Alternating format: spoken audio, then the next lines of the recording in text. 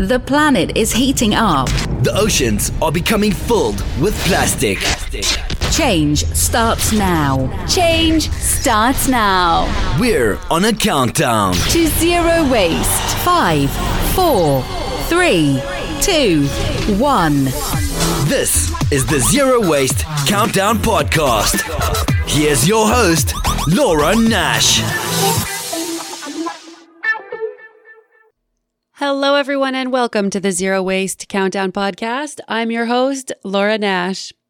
Today, we have a special guest on the show. CNN calls her the mother of the zero waste lifestyle movement, and the New York Times has called her the priestess of waste-free living. She's leading the change this planet needs to combat overconsumption, and I'm sure most of our listeners have read her book, Zero Waste Home. Bea Johnson, it's such a pleasure to speak with you today. How are you? Yeah, me too. Thanks so much for having me. Bea, you've changed the world and really are working on getting more people into the zero waste lifestyle and have done so much, especially with your book. And now you're on tour. So I want to hear a little bit about you after the book. So are you currently on tour right now? I'm constantly on tour. Sometimes I obviously come home. I do have a family of 4, although, one is off to college now. I've been in college for the past 3 weeks. But otherwise, this year indeed, I am giving speeches in 35 different countries. So I kind of group them all in certain regions, and then I'll come home for a little bit, and then I'll go back. But it's been very, very exciting to see how receptive everyone throughout the world is about the zero waste lifestyle, and how people throughout the world have shown that it's a lifestyle that is doable, that it's adaptable anywhere you might be living, and it's really exciting to see how far and how fast this movement is going worldwide. Thank you so much for all this work that you're doing. It's really cool to be watching. And you've already spoken in, I think, 50 different countries. Is that right? Yeah, 55. Wow. It's really exciting to see that even in places like as far as Brazil or India, where obviously they live completely differently than us. And maybe the means are very different, but yet even in these places, I've been invited to present the lifestyle as the lifestyle of the future, to basically come to tell them, hey, in the U.S. we've majorly screwed up. Now we're trying to undo things, and you guys have the power right now not to make the same mistake, and to understand that success or prosperity is not based on stuff. It's actually based on being, not having. Right. And that helps because some countries aren't to the point of overconsumption that America is. I remember reading about children. If you have a child in certain countries, they don't actually have a big carbon footprint. But if you have one in North America, they actually have a huge carbon footprint. So it's almost like you're telling these people before they go down that bad road that they don't have to. Well, yeah, and I think, the U.S., where I live, has shown, an example of prosperity that a lot of countries are trying to aim for. And I think it's about time that we showed a different example of prosperity. And we showed that actually living better is not accumulating stuff, but living better is about living simply and having a life that is based on experiences instead of things. Absolutely. That's so awesome. And there's so much traveling. Do you have a zero waste travel routine? Yes. I always bring with me a cloth bag for all my snacks or anything that I need to buy on the go. I also carry a stainless steel personal mug, which I'll fill with, I'll make sure it's empty before I go through security if I'm going to fly.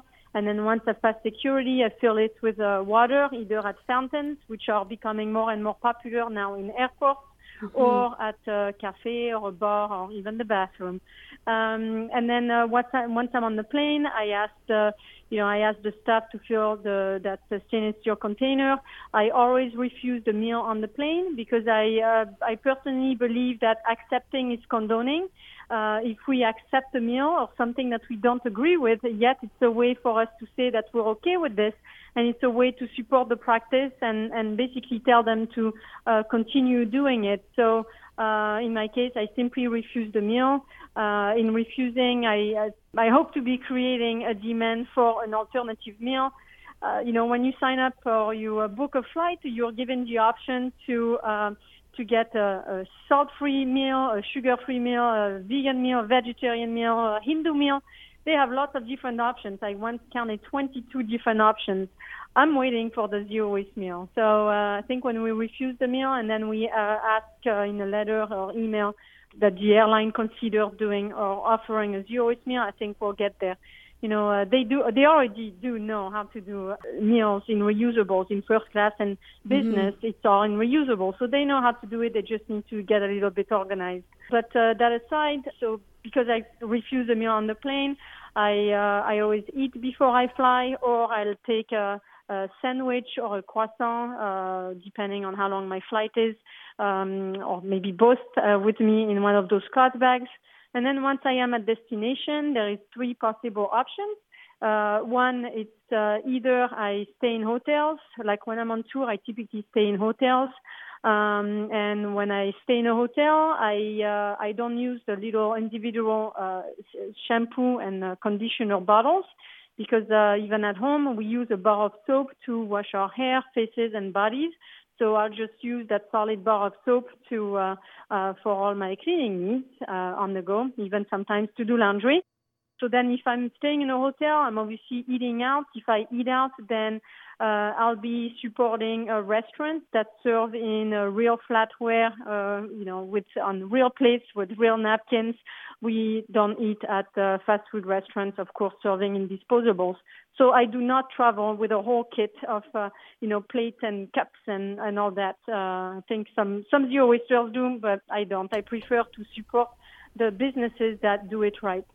And then the second option is I stay at someone's house. If I do stay at someone's house, of course, I'm going to respect their lifestyle, just as I expect them to respect mine if they come to my house. So if they offer me a bowl of chips, I'm not going to turn it down. I'm not going to say, oh, sorry, but I know you bought these chips in packaging. It's the opposite, actually. I jump on the chips because it's not something I typically buy. But finally, the third option is we rent a house or a place or an apartment. And when that's the case, we'll be looking to buy our food unpackaged. So we'll use the cloth bag that we've brought, and then we'll use whatever container is available in the rental, maybe an old pasta jar or a Tupperware or a glass jar in order to buy our food unpackaged in that area. That's awesome. What about water? Yeah, water really has not been a problem. That's good. I think a lot of people are concerned about going to Southeast Asia, for example, where they're being told, do not drink the tap water there and you'll get sick. It's actually filtered water is really readily available there. I've even seen it in a pharmacy. You have it like in office buildings. You have it at the airport when you land.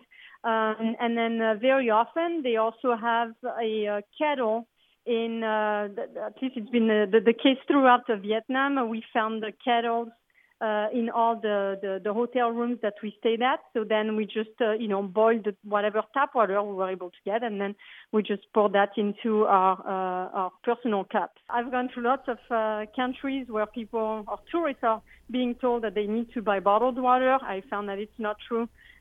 Just have an eye for filtered water, and you'll find that it's actually everywhere. Very cool. That's something that I wonder about. And when you're in other countries like this, do you approach delis the same way you would in America? I remember watching your Google video where you presented at Google and you gave a really funny story. It's on YouTube if you're looking for it, if you're listening, of Bea Johnson speaking there. And it was about getting, I think, meat or cheese or something in your own jar. How do you find other countries respond to this? Actually, I found that other countries are much easier and much more receptive to bring your own container to the store. There are some places where they just don't care. I mean, they don't bat an eye. I found, for example, that in the south of France, I tested zero waste there, and I found that I was able to do 90% of my grocery shopping just in farmers market, and another 10% was done at a health food store, through the bulk bins. But the farmers markets were extremely rich in selling unpackaged stuff. You had not only olives but also spreads and meat and fish and of course the produce, and soaps. I mean, you had lots of different things that are not even available at the farmers market unpackaged in the U.S. For example, if you want to buy fish from the farmers market where I live, it will come out of a cooler and it will be shrink wrapped. Whereas in Europe, it's typically sold out of a frigorific, refrigerated truck. And then you can just, and when you present your jar, they actually thank you for bringing your jar because you're saving them money by them not using a disposable wrapper to wrap your food. So, and then in other places, I found that really, when I come up to with my cloth bag to buy a sandwich or whatever, they just don't care. Sometimes they're grateful, sometimes they just feel it. They don't say anything. It's very dependent. That's really, really good to hear because I have a lot of difficulty trying to explain it to people. And I think if you're listening and you're ready to go and confront people a little bit, it's tough because a lot of people don't understand and they're quite scared of germs, it seems. But I do not confront people. And I think that's, I'm not here to give anyone lessons. I'm not here to tell anyone how to live their lives or how to run their businesses. It's never been my goal. The funny thing you refer to a story that happened indeed at the cheese store when I first went to my local cheese shop with my jar and I presented it for the first time. The staff behind the counter said, well, why do you want to put it in there? And I said, it's because I'm trying to reduce my plastic consumption. And he literally laughed at me and he said, I'm sure you came here in a plastic car, so what's the point? And I was disappointed at the lack of support, but yet, it was a very important step for me to go through. And at that point, I realized that, the way that I had asked had made him feel uncomfortable. So he got onto the defensive. Now I say it very differently. If I bring a jar to the counter, I say, hi, can I please have a pound of cheese in here? And I don't look at them in the eyes. I look at the selection below me. As I present the jar, so I act as if I almost have done this my whole life now, it's been 10 years, but yeah, if you do this as if you've done it your whole life, then they typically don't turn you down. And you're not, personally, when I go to the store, I'm not there to tell them how to run their businesses. I'm not there to judge them or to put the pressure on them. I'm just asking them to do me a favor. So when I present the jar, for cheese, meat, or whatever, I just say, can you please put 1 pound in here, please? And if they ask me why, I say, I don't have a trash can. They're like, oh, okay. I'm not, in that response, I'm not putting a judgment onto them. I'm just asking them to do me a favor. And I've seen that also in another example, I think, that speaks for itself is one day we went with my husband, rode our bikes all the way across the San Francisco Bay Area. We rode 2 hours to an area that was kind of deserted, but where they had like a new brewery. And we arrived in that area. The whole ride, I had the beer in my head, like, at the end of this ride, we have the nice fresh beer. But when we got to the brewery, the beer was served in disposable cups. So as you can imagine, I was very disappointed. And I asked the staff behind the counter if they could put it in my bicycle bottle. And he said, no, I'm sorry, we can't do that. But we'll serve it to you in a disposable cup. And I said, it's kind of a shame because I'm in a competition right now. I'm in a challenge. I haven't used a disposable cup since 2008. And it would be a shame to start now. And he's like, oh, that is so cool. Okay, let me fill your bottle. Wow. So in that case, again, I was not putting judgment on the way that they are running their business. I'm just asking them to do me a favor. And it changes everything. It changes the relationship with the person, and it makes you actually much more likable than if you were pointing the finger at something that you're disliking. Absolutely. Did you learn these things in France when you were growing up there? Respect for experiences other than things? So growing up in the south of France, I grew up in a household where my mom was a stay-at-home mom. She cooked a lot. She sewed all our clothes. She canned. She was definitely a big homemaker. My dad is a big repairer. He can repair anything, including incandescent light bulbs. But it's not that I was taught a care for the environment, or I was taught to live simply because we were like a regular French household with lots of stuff, especially because my dad likes to repair, so he likes to keep things, to repair more stuff. But and he could never pass up a TV on the side of the road. He had to stop to pick it up and repair it. That's kind of one of his hobbies. So we had a lot of TVs in our house. So living simply is not something that I learned from there. Living simply is something that I learned on my own with my family when we decided to move from the suburbs of the San Francisco Bay Area.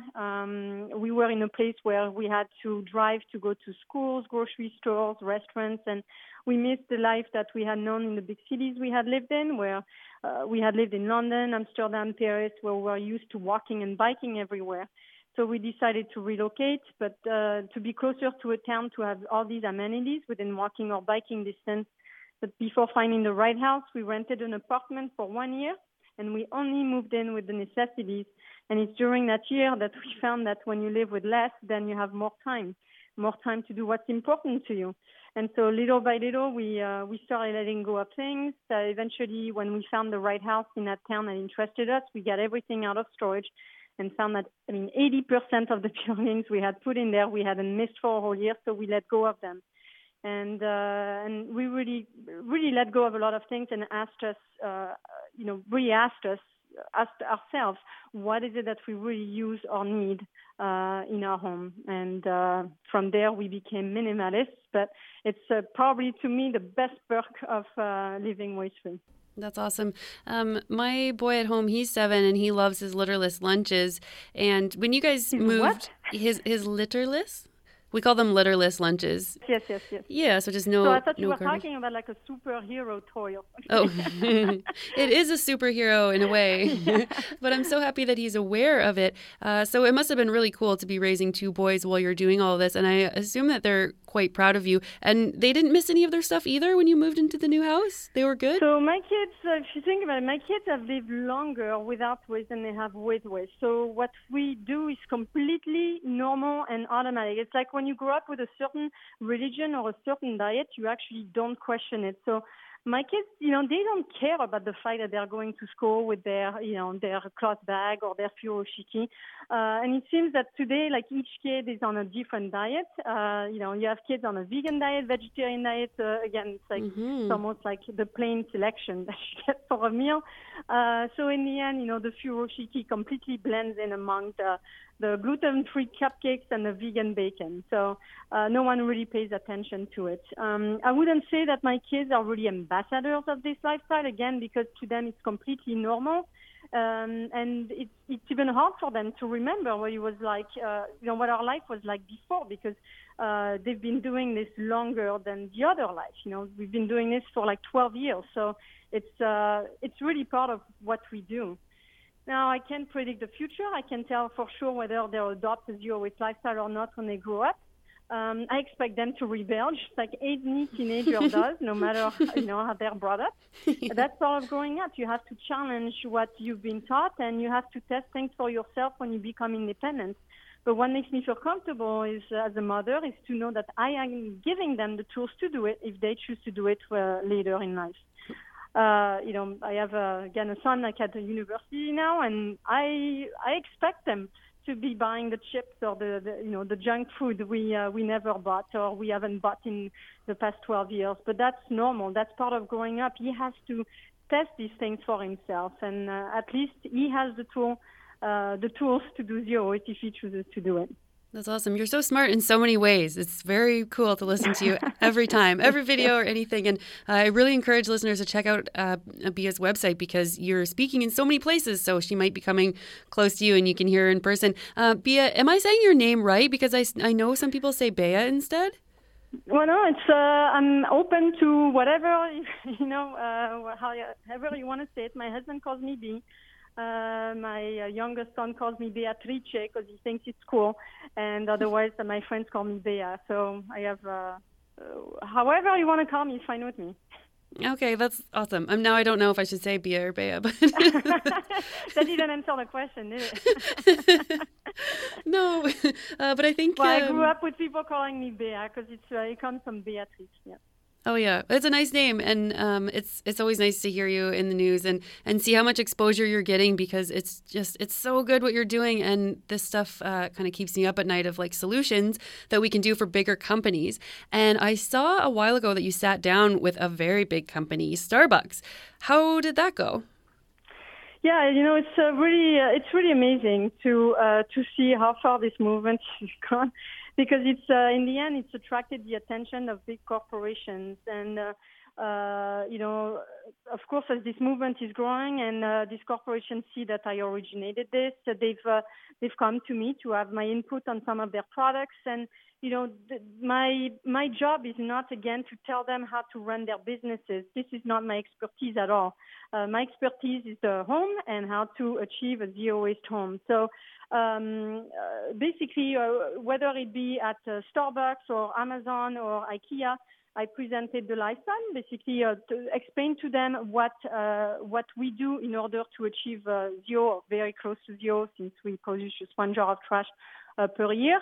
But it's just to present to them all the tools that we use, and present to them my methodology of the 5 R's to achieve zero.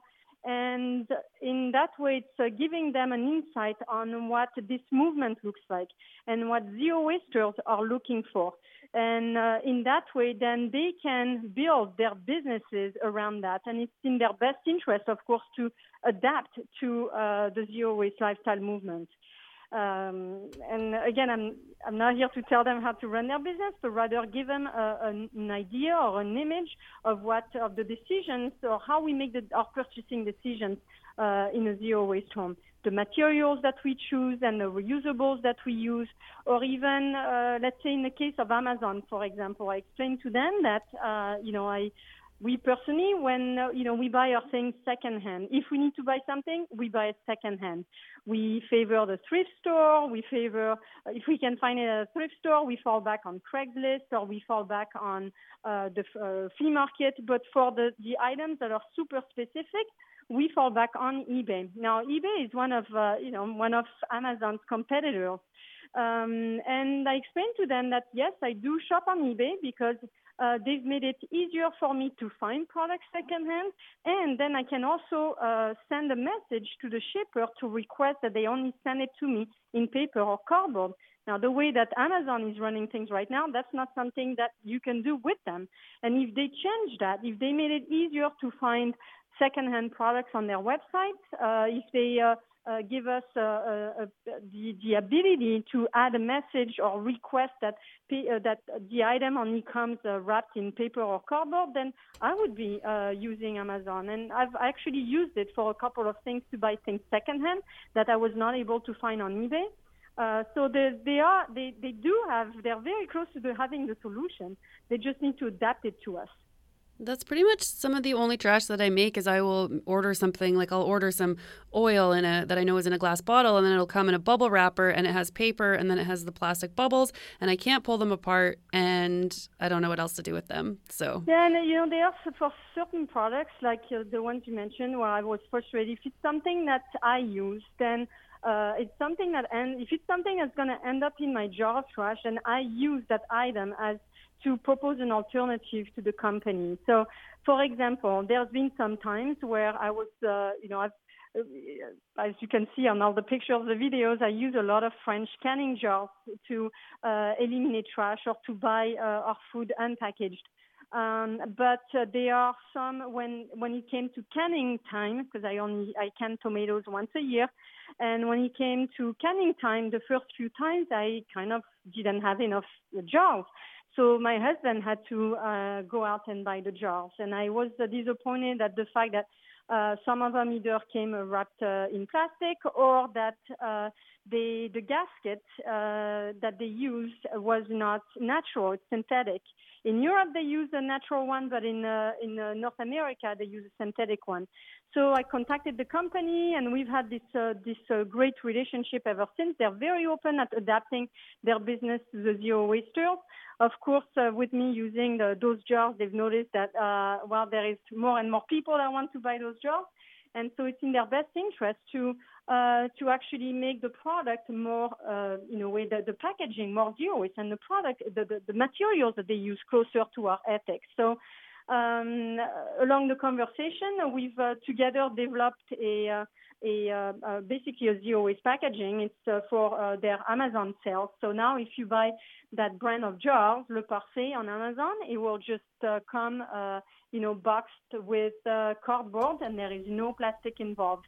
And then for the gaskets, that's their latest change. They're swapping the synthetic gaskets for natural ones.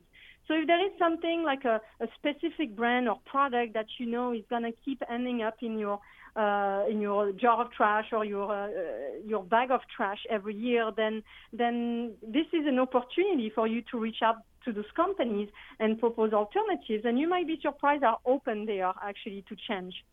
That's really cool to hear. I'm so glad. Is it the natural rubber that they're going to use for the gaskets in the jars? Nice. Awesome.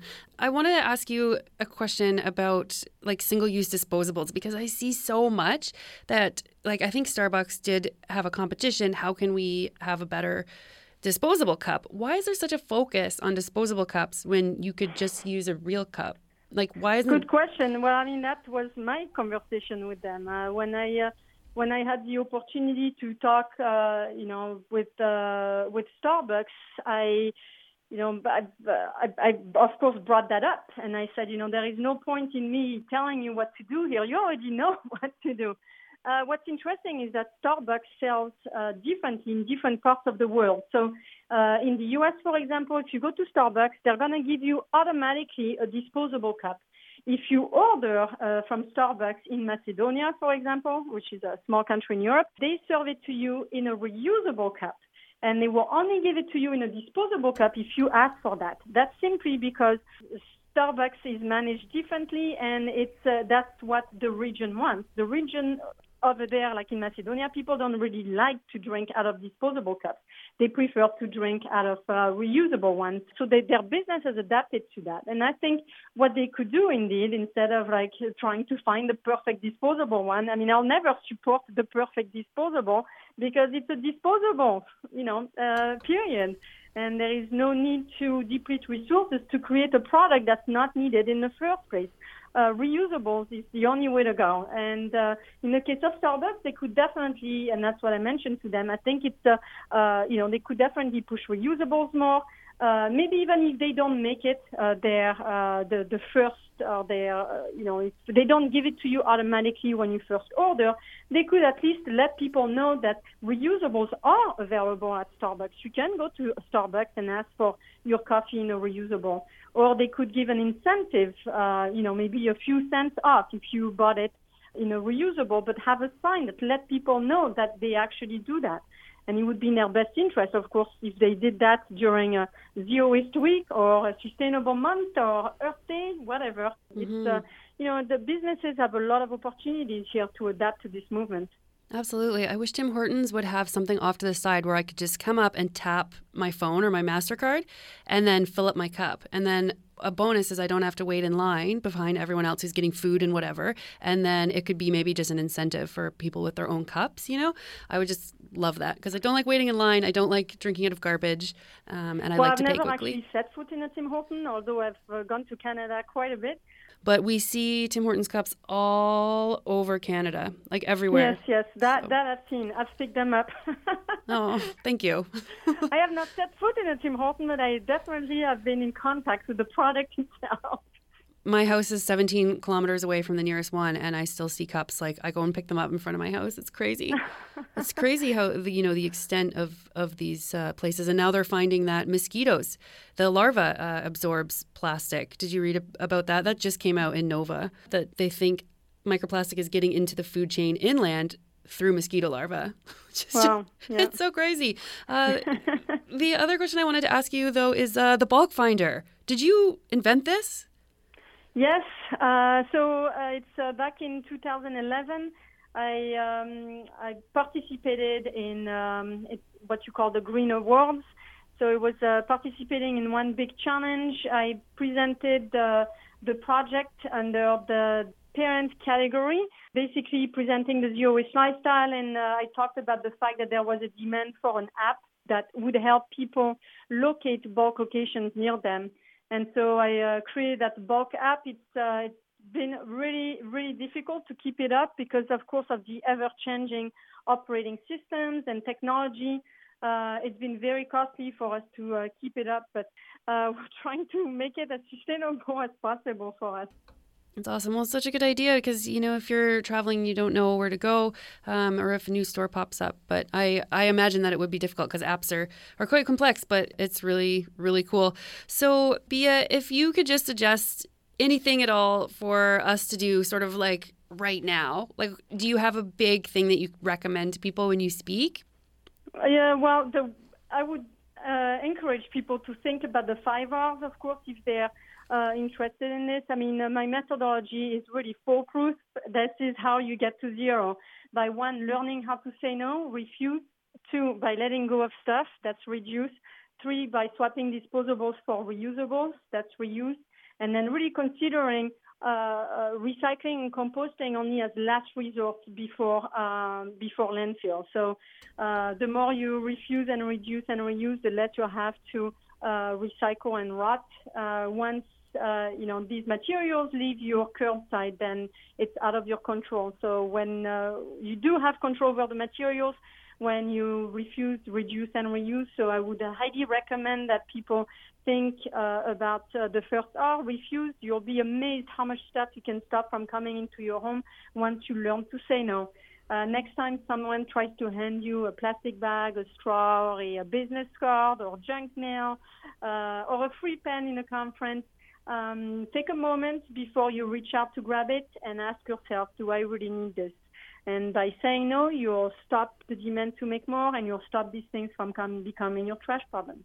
Mm-hmm. Sometimes I'll just take pictures if someone tries to give me a pamphlet or a business card or something to be nice. I'll just be like, I'll just take a picture of it instead. And then they're like, oh, what? Well, that's so great. Bea, thank you so much for joining us on the podcast today. You're an inspiration to me and I think to all of us listening who are going down this journey or being on this countdown. And thank you for all that you do. And if you're listening and you want to check out Bea Johnson, check out her website. It's zerowastehome.com. All her travel schedule is on there where you're going to be. So thank you, Bea. Keep doing what you're doing. And I look forward to seeing more videos of you and hearing about more wonderful things that you're doing. Great. Thank you. Well, thank you so much for all you do, and thanks so much for this interview. Take care, guys. Thank you, Bea. Bye. That was Bea Johnson. She is the founder of the Zero Waste Movement. She's a very important name in this countdown to zero waste. I'm so happy to have the opportunity to speak with her today. And on her website, there is a video about her travel pack, which is very inspiring too. And one thing that I've thought of that I haven't done yet, but I think if you called ahead to a hotel and asked them not to put the little shampoo and the conditioner and the cream, I think if you just gave a special request and said, could you guys take them out of the room, then we know that they are not getting thrown out. Because I kind of worry that maybe the house cleaners would throw them out. So thank you for listening. This week on my countdown to zero waste, I realized I hadn't been to a grocery store in over a month. With a stop at a local apple orchard, 2 trips to the bulk barn for dried goods, and a stop at a local Mennonite farm in my area, we've been eating buckets of veggies from our own garden that we grew ourselves without pesticides or synthetic fertilizers, meaning we eliminated the need to go to traditional grocery stores for most of the summer. Don't forget to subscribe to the Zero Waste Countdown podcast on whichever platform you listen in on, and you can follow me on Instagram at @0_waste_countdown. And if you're interested in becoming a patron of the show, you can find us on Podbean and click the button that says Become a Patron. Change starts now. This is the Zero Waste Countdown Podcast.